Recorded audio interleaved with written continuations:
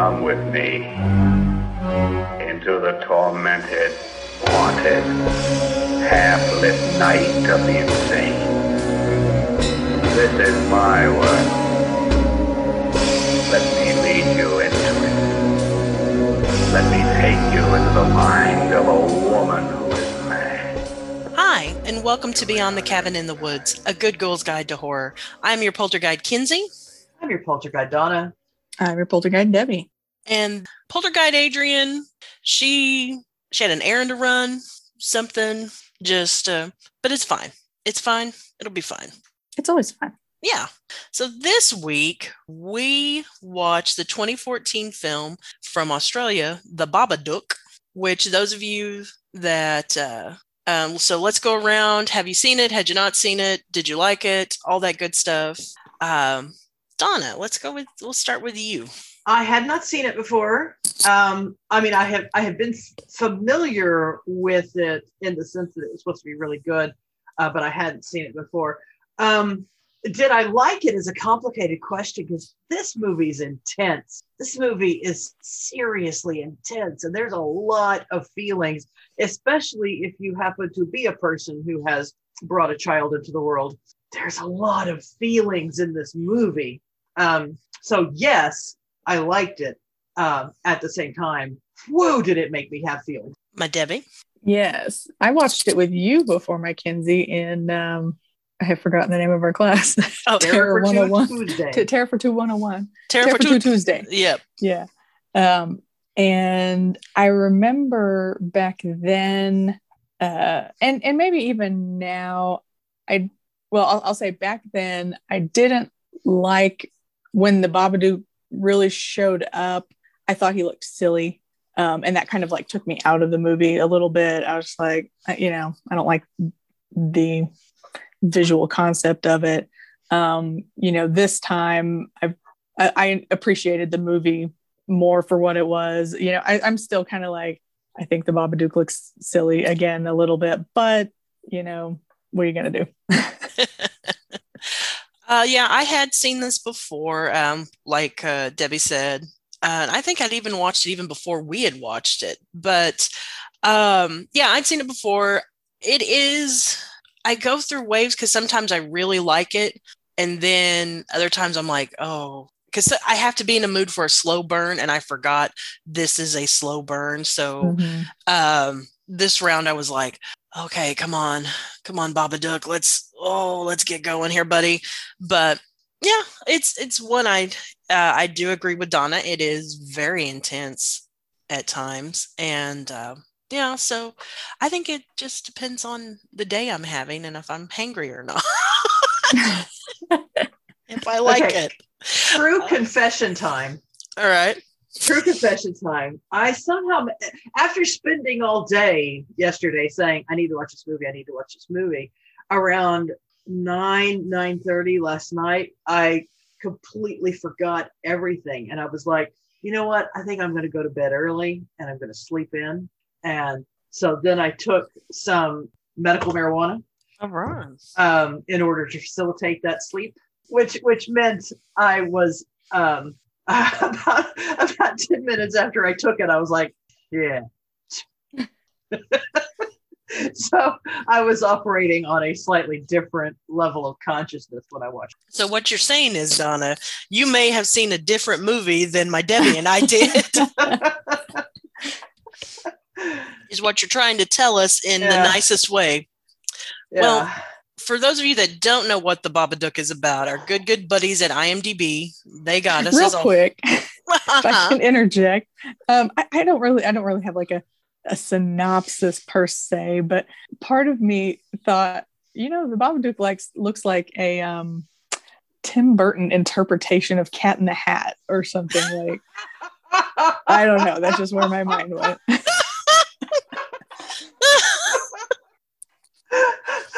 There you go. This whimsical remake of the Cat in the Hat by Tim Burton. The version of Cat in the Hat that we all really wanted. That's what this is. Right. Well, IMDb is going to disagree with you. And their synopsis is: a single mother and her child fall into a deep well of paranoia when an eerie children's book titled Mr. Babadook manifests in their home. I mean, that's a super bare bones version of what happens. Yeah, that is pretty bare bones. Yeah, like, I mean, I'm not in love with it, but it's, as always, they're not wrong. I didn't say they were good, but they're not wrong. All right. So are we ready to get into this? Yeah, let me say I wrote exactly 3 notes as I was reading this. And I'm actually going to save the first thing I wrote down for last. The second thing I wrote down was, how long is Bugsy going to last? Because I'm pretty sure at this point they only put a dog in a horror movie in order to kill him. The third thing I wrote down was really amazing tension building, because I found just the tension was really good. The first thing I wrote down is the thing I would like to discuss for just a moment. All right. Does the sound of an alarm make you suddenly question reality? As soon as her alarm started going off, I legit thought, oh shit, I need to get up.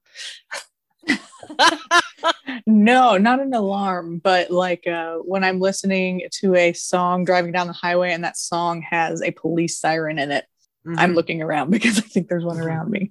It's in the same vein, but not quite the same. I think it just depends on how good of a sleep I'm having. If I'm having a really good sleep and then that alarm goes off. But side note, I haven't woken up to just a normal alarm sound in several plus years. I wake up to a band of my peoples called the Wild Band of Comanches, and it's one of their war songs that they sing. So it pops me right out of bed, and it's pretty intense, and I like it. You wake up to a Comanche war song. Yes, ma'am. Can you give us just a little bit of that? No, because I'm not fluent in Comanche. Okay. And yeah, so, but it's intense, and I'm here for it. And Okay. it gets me up in the morning. So fair. I think for me, I have some very, very realistic dreams. I have dreams where I'm literally in the afternoon going, hold on, I don't think that happened. And so, yeah, when an alarm wakes me up, when an alarm is in a movie or, whatever, I always have this moment of, am I dreaming? Anyway. So yeah, when the movie basically opens with her alarm, and the alarm just keeps beeping and it made me very angry. I like with this movie, one of the things I appreciate is it showing the mundaneness of life. Like, just you get up, you go to your job, you're just, almost going through the motions sometimes. Like, I was about to say, yeah, like when you're in depression and you are going through the motions and there's nothing else. Yeah. Everything is numb and you're just doing the motions. You're on autopilot. And I like that this movie shows that. And I appreciate, Donna, you touched on it briefly, the tension, but I like the buildup of when they first get the book and, they read the story. And then as the mom is starting to see different things that look like the Babadook, like the shadow on the wall, just it's great tension building in this film.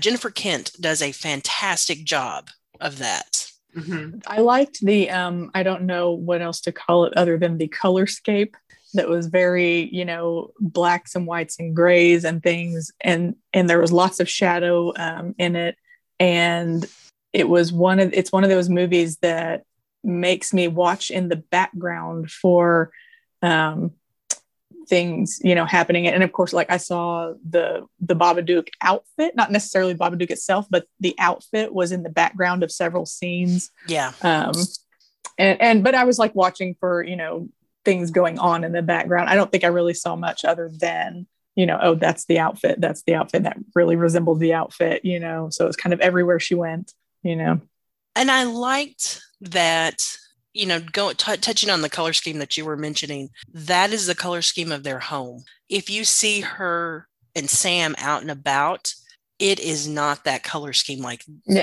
there is the cinematographer really was very conscious of, this is what we're doing for the home. When she's out in public, it is this. And I like that there's a lot of very conscious choices made. Well, let me, I'm going to jump right in and be an iconoclast here, because I think we're already at a point where we discuss this. Normally we have a poll at the end as we're wrapping up. We have a poll. I'm actually going to have the poll now. Donna is breaking protocol because she's a rule breaker. Rebel you. Yes, and our poll question is, and we've been dancing around it, as if you haven't noticed, we do like to tap dance. Our poll question is, what do you think the Babadook is a metaphor for? That's a lot of fours. Babadook is clearly a metaphor for mental illness, probably specifically depression, up to and including, spoiler, at the end, you can't get rid of the Babadook. You can just manage it. Go ahead. I went with specifically trauma, which is maybe Rorschach testy, but after I guess, I look up a few things afterward. They're like, it's depression, it's grief, it's all these things. And I'm like, yes, it's all the things. Yeah, when I first saw this, I was like, okay, it's talking about grief. I like how it's handling it. This watch, I saw the depression angle for the first time. So once again, Rorschach test, whatever you want to call it.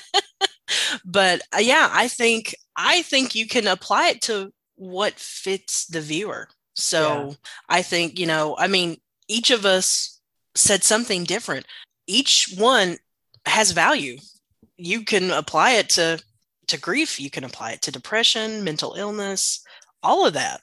Yes. So that's my take on it. Is the Babadook is mental illness in some way, some format, as applies to you, mental illness. Yeah. But that does now make me have a little bit of an issue with the kid going, "Don't let it in, don't let it in," because very few of us are like, "Yes, I think depression for the next 5 years would be awesome. Come on in. All right." But you can make the argument for that, Donna. He's a kid, so he's not going to understand how that works. I mean, look at the interaction that they have with, he tells his mom, "I just want you to be happy." I think that, just with a child's understanding and him not understanding how grief works, how depression works, how trauma works, is it's just fitting. Like I think his reaction works. Yeah. I wonder if it's kind of, he can see how it affects the mom. So he doesn't want it, the mom to let it in and kind of take control. As the member of the group who has in fact raised a human being, I have never felt such sympathy for a character as I felt for her just needing. I can remember literally fantasizing about sleep the way you might fantasize about ice cream or some sort of decadent pleasure. I was fantasizing about sleep. And I also remember falling asleep while I was sitting up and my head falling back and bonking the desk behind me because I just needed sleep so bad. Yeah, and I have not raised a human being, but my sister has and my friends have, and I have also seen them be in that state, and it's tough because again, I haven't raised myself, but I'm seeing the effects on them. And I remember one time going to my sister's house after she'd had her second child and being like, "Let me watch the kiddos, you go get some sleep, take a nap." Like, I think she said she hadn't slept in 3 days, and so I watched the kids and she went to take a nap. She still couldn't sleep. So I don't know. I feel for, I've had a little bouts of lack of sleep and you don't function well, Another conversation we had, I watched this with a couple of friends last night. We got into a really interesting conversation about, some of us were watching this and going, "Oh, that poor mom." And some of us were watching it and going, "Oh, that poor kid." Now, to be fair, I think both are valid, but I noticed that we fell pretty firmly into poor kid and poor mom camps as we were watching. That is interesting because I agree both are valid, and a lot of my notes are poor mom. And I don't know if that is because I've never raised a human child, and so I don't know. So I'm just like, oh, that mom, whew, you know. The thing is, it's not like if you've got a friend who's annoying the fuck out of you and will not shut up, you can tell them to go away. You can tell them, I cannot deal with you right now. Leave me alone. When you've got a kid, you cannot do that. You have to be there. And no matter how tired you are, no matter how frustrated you are, you have to be there because this little life is depending on you. Yeah. And it's man, the closest thing that comes to it is a puppy that annoys you. But you know what? If you put your puppy in a crate, Child Protective Services does not come and take the puppy away from you. No. So it's really hard. I need to go give my mom friends like more support after having this conversation. They'll be like, let me watch your children. Go do something for yourself. Let me give you some time. Go to the mall, eat an ice cream cone. It's like when she was still trying to fight it all, like when she got the kid tranquilizers. Man, did I feel that? It's like, was oh that my after? God. Like sometimes I'm really bad with timeline stuff. Was that after the car scene where he had a meltdown? That was after. That was very Omen-like. Yeah, where he had the meltdown. Yeah. Now, at the same time, I did have a ton of sympathy for the kid because it was clear she didn't. I don't want to say she didn't love him, but maybe she didn't like him. Right. It was pretty clear she didn't like him, and the kid was just starved for affection. Mm-hmm. Yeah. Well, there was a scene early on and he's hugging her a certain way and she's like, don't do that. Don't do that. And I can't remember how he was hugging her, but there's at least 3 times early in the movie where she is actively rejecting contact with him. Mm-hmm. And it's hard to watch. And that's where poor kid comes into it. Yeah. I do like, though, with this film, your sympathy does shift because the first half, when it seems like a family drama, if you will, you are kind of like, oh man, that is poor mom. That's rough. But when it gets to the supernatural aspect of it and you see stuff going on with him, you're like, oh no, poor kid. She, like, I like you can be in both camps at the same time. Sure. Talking about the rejection of the kid, I imagine that goes to, they talk about they were on the way to the hospital for him to be born and this happens. So that's always going to be connected. And they talk about not celebrating his birthdays, like later in the movie, and that this is his first birthday to celebrate. And also, again, not having children or anything, but hearing about postpartum, that there can be a lack of connection or a rejection, or I don't know what the correct term is for that, but postpartum is depression, and I don't know how long it lasts or what, but I don't know, just some thoughts on that is that of course this life is associated with the death of her husband and also possibly some postpartum stuff going on. Yeah, for sure. Yeah, even though the kid is 7, I choose to believe that we are also representing postpartum in what's going on though. Mm. Yeah, I think it's, you mix in everything that leads up to it. I think you can make that argument that it's a lot. May end up being a short episode. Yeah. So the scene where they go to the little girl's birthday party, man, did I love that scene. I loved that scene where she's just sitting there and she's so tired. And there's these, 4 women just beautifully made up, beautifully dressed, and complaining about how they don't have time to go to the gym. And she just loses it on them. And I just was so, that whole scene was just so great. Was just so great. And she's there was a feeling quite often to me that she was, in addition to grieving her husband, she was grieving the life that she could have / should have had. I can see that. As she's looking at these women and going, I should be one of them, but I'm not. I think that that scene also is really great because there's a lot of different ways you can project onto it where, I mean, hell, just if you've ever been in a group of friends where you know one of them and not the other, and you're like, I have no idea what these people are talking about. This is not me. This, just that isolation, if you will. Like, I think that scene works on a lot of levels. Like when you go somewhere and the people around you aren't nerds. I'm around so many nerds every now and then. When I get around people like that, I forget that there are it's like I sometimes feel like I don't know how to talk to them. Like I can't talk about Star Wars. I can't talk about comic books. I can't talk. Oh shit! What am I going to talk about? Yeah, when I say something nerdy that's like in our lives, just this normal, thing, and people just kind of look and don't have a response, I'm like, okay, not nerds. I forget. Mm-hmm. Yep. I had a very similar experience with that. This shirt of mine that I wore, it was Star Wars related, and they were like, "Oh, I like your shirt," and I immediately rolled into, "Well, this was." This stuff isn't canon, but this person's canon now and blah, blah, blah. And literally I watched both people's eyes glaze over and I'm like, fuck. Okay, never mind. Kinsey, anytime that happens, you call me for backup and I will be right there. All right. And I will engage with you.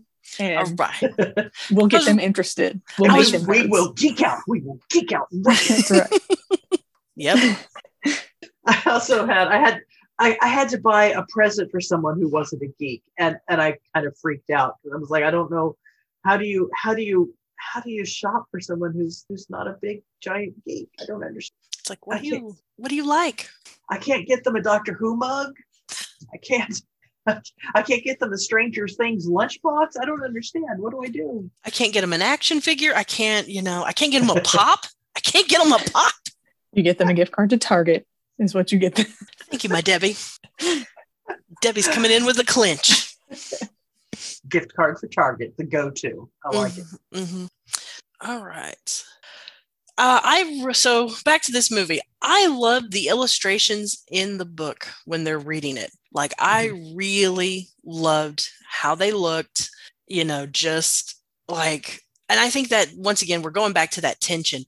That just builds that, like, oh, crap, this is what this thing is going to look like. And up until the book takes the turn into the really creepy, they look like illustrations that could maybe be in one of the darker children's stories. Yeah.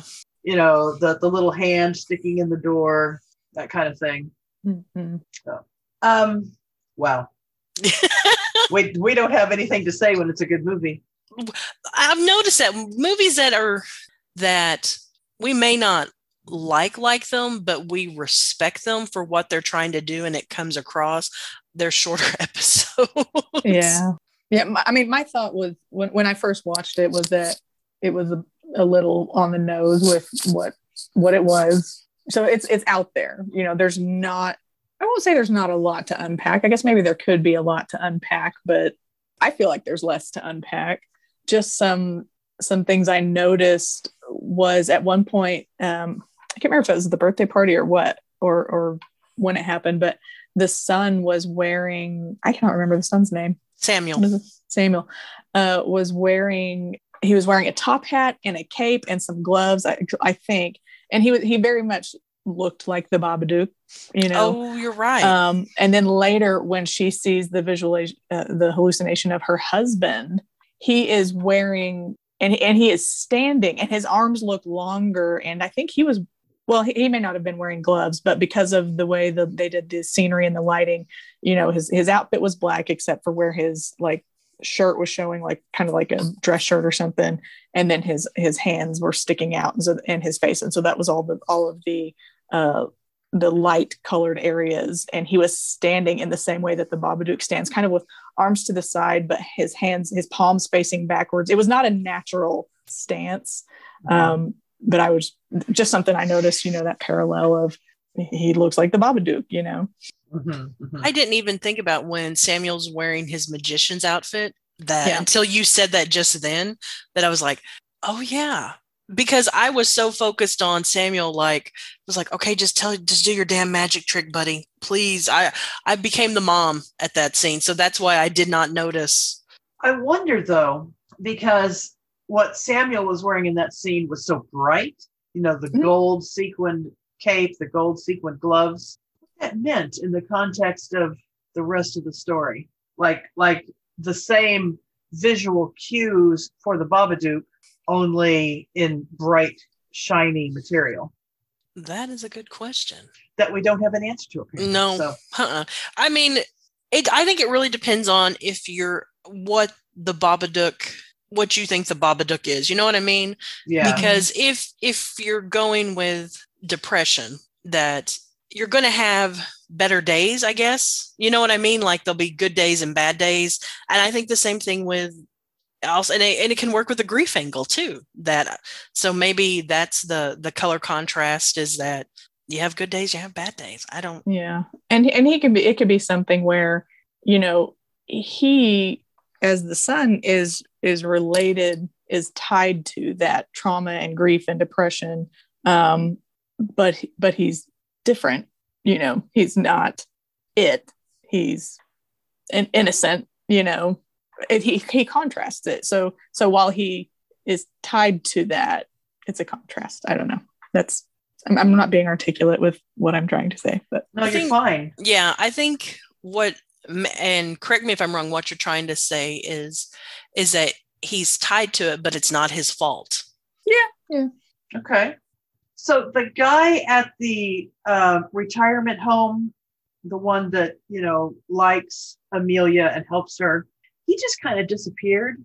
And I wonder why. Well, I mean, Donna, I think you can, once again, I think it depends on what you think the Babadook is. I mean, think about the friends, I'm using air quotes here, gang, that you have. And then when those people see beneath the surface that, sometimes shit is going on and they can't handle it, they vamoose. And I think that's what happened, is that, because I mean, he finds out quite a bit at that moment when he comes to the house, like, this is what's going on, blah, blah, blah, blah, blah.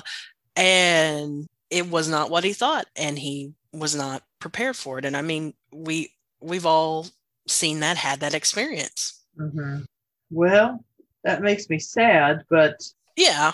But actually, yeah, it does kind of go back to, depression, mental illness can get in the way of your relationships. So what else we got? Well, do you want to talk about the Babadook's now fame, I guess? Yes. So it seems that the Babadook is a gay icon, which does not appear to make very much sense, because near as I can tell, there's no gay people in the movie. But it seems what happened is Netflix inadvertently listed the Babadook in their list of LGBTQ movies, and LGBTQ people, being fabulous as they are, were just like, yes, come into the fold. You are one of us now. And now you can find the Babadook dressed up in rainbows. And I just think it's adorable that happened that way. But yes, the Babadook is a gay icon. And we are here for it. And we are here for it. Yeah, I like that it is now not unusual to see the Babadook at Pride in some form or fashion. I really like that. Well, what else do we have? Well, I guess we've talked about how the Babadook represents, depression, grief, all these things, and also the mom was actively repressing. She was like, we don't talk about the husband. We don't look at pictures of the husband. We don't think about the husband. Yeah. That's just an extra thing. So, yeah. Well, actually, and now that you mentioned that, I do want to mention at the end where she's going down into the basement to care for the Babadook, and it almost gets her, and then she talks it down. Mm-hmm. I think that is genuinely representing somebody who has developed good coping strategies for their mental illness. It's not gone, and sometimes it still grabs you. Yeah. But we're managing. So yes. I feel like that analogy works really well. Right. Yeah, I did like that because it's not going to go away, but it can be managed, and that's the best you can do sometimes. Yeah. So. Yeah. And I like that Samuel even asked her, after she comes back, is like, oh, how was it today? And she's like, not so bad. Like, I liked that they were communicating, which they hadn't been doing really at all. Well, and going back to the scene where she's kind of taken over and overwhelmed by the Babadook as the Babadook, and she, is choking Sam, and I don't know, he's just like, I'm here, Mom, I'm not going to leave, and he's like stroking her face, and she's actively harming him, and that like broke my heart. Yeah, that was hard. However, one thing I did notice, and I really loved that they didn't make a big issue of it, they just let it happen, is, in the first part of the movie, she is not just avoiding contact with him, but really does not like contact with him. And at the end, she's holding him, she's cuddling him, she's hugging him. So she has gotten past whatever that is. And which then, whether you fell in poor kid or poor mom camp, you are now both together going, okay, this is good. Yeah. Oh yeah, definitely. So that was another thing I really liked about how the movie handled that. So, but yeah, I think that's all I got to do. I'm done. Let's wrap up. All right. Well, Debbie, you have our quote. If it's in a word or it's in a look, you can't get rid of the Babadook. Duck. Yeah, I think that quote really goes with the whole theme, with what is the Babadook? What do you see the Babadook as? And that quote, man. Anything you look at could trigger it, and you can't get rid of it. Yeah. Right. We also had a brief conversation about whether Book and Duke were supposed to rhyme, and we decided that they really weren't. But it feels like they should. Yeah, visually, yes, it looks that way. Donna, you have our rule. Seek professional help. If you're having issues with mental illness, get some help before you try to strangle also don't strangle. All right. Well, thank you guys so much for listening. We always do appreciate your support. And as always, thanks to our editor, Billy, who makes us sound fantastic.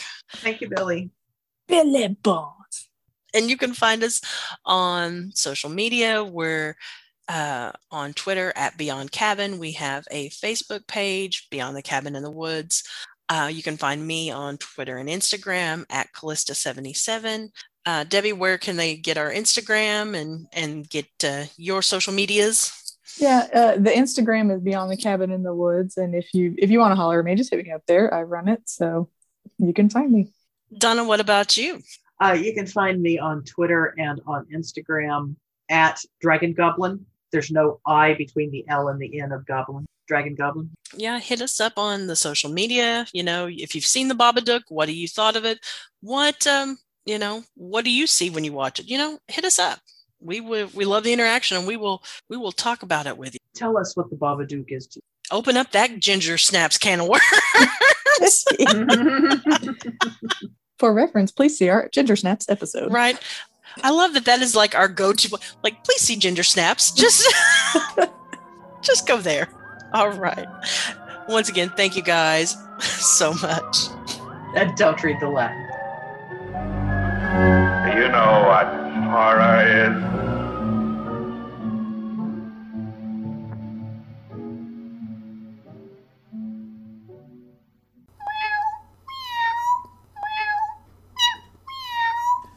Gumby Cat Productions. Podcasts for podcast people. Meow.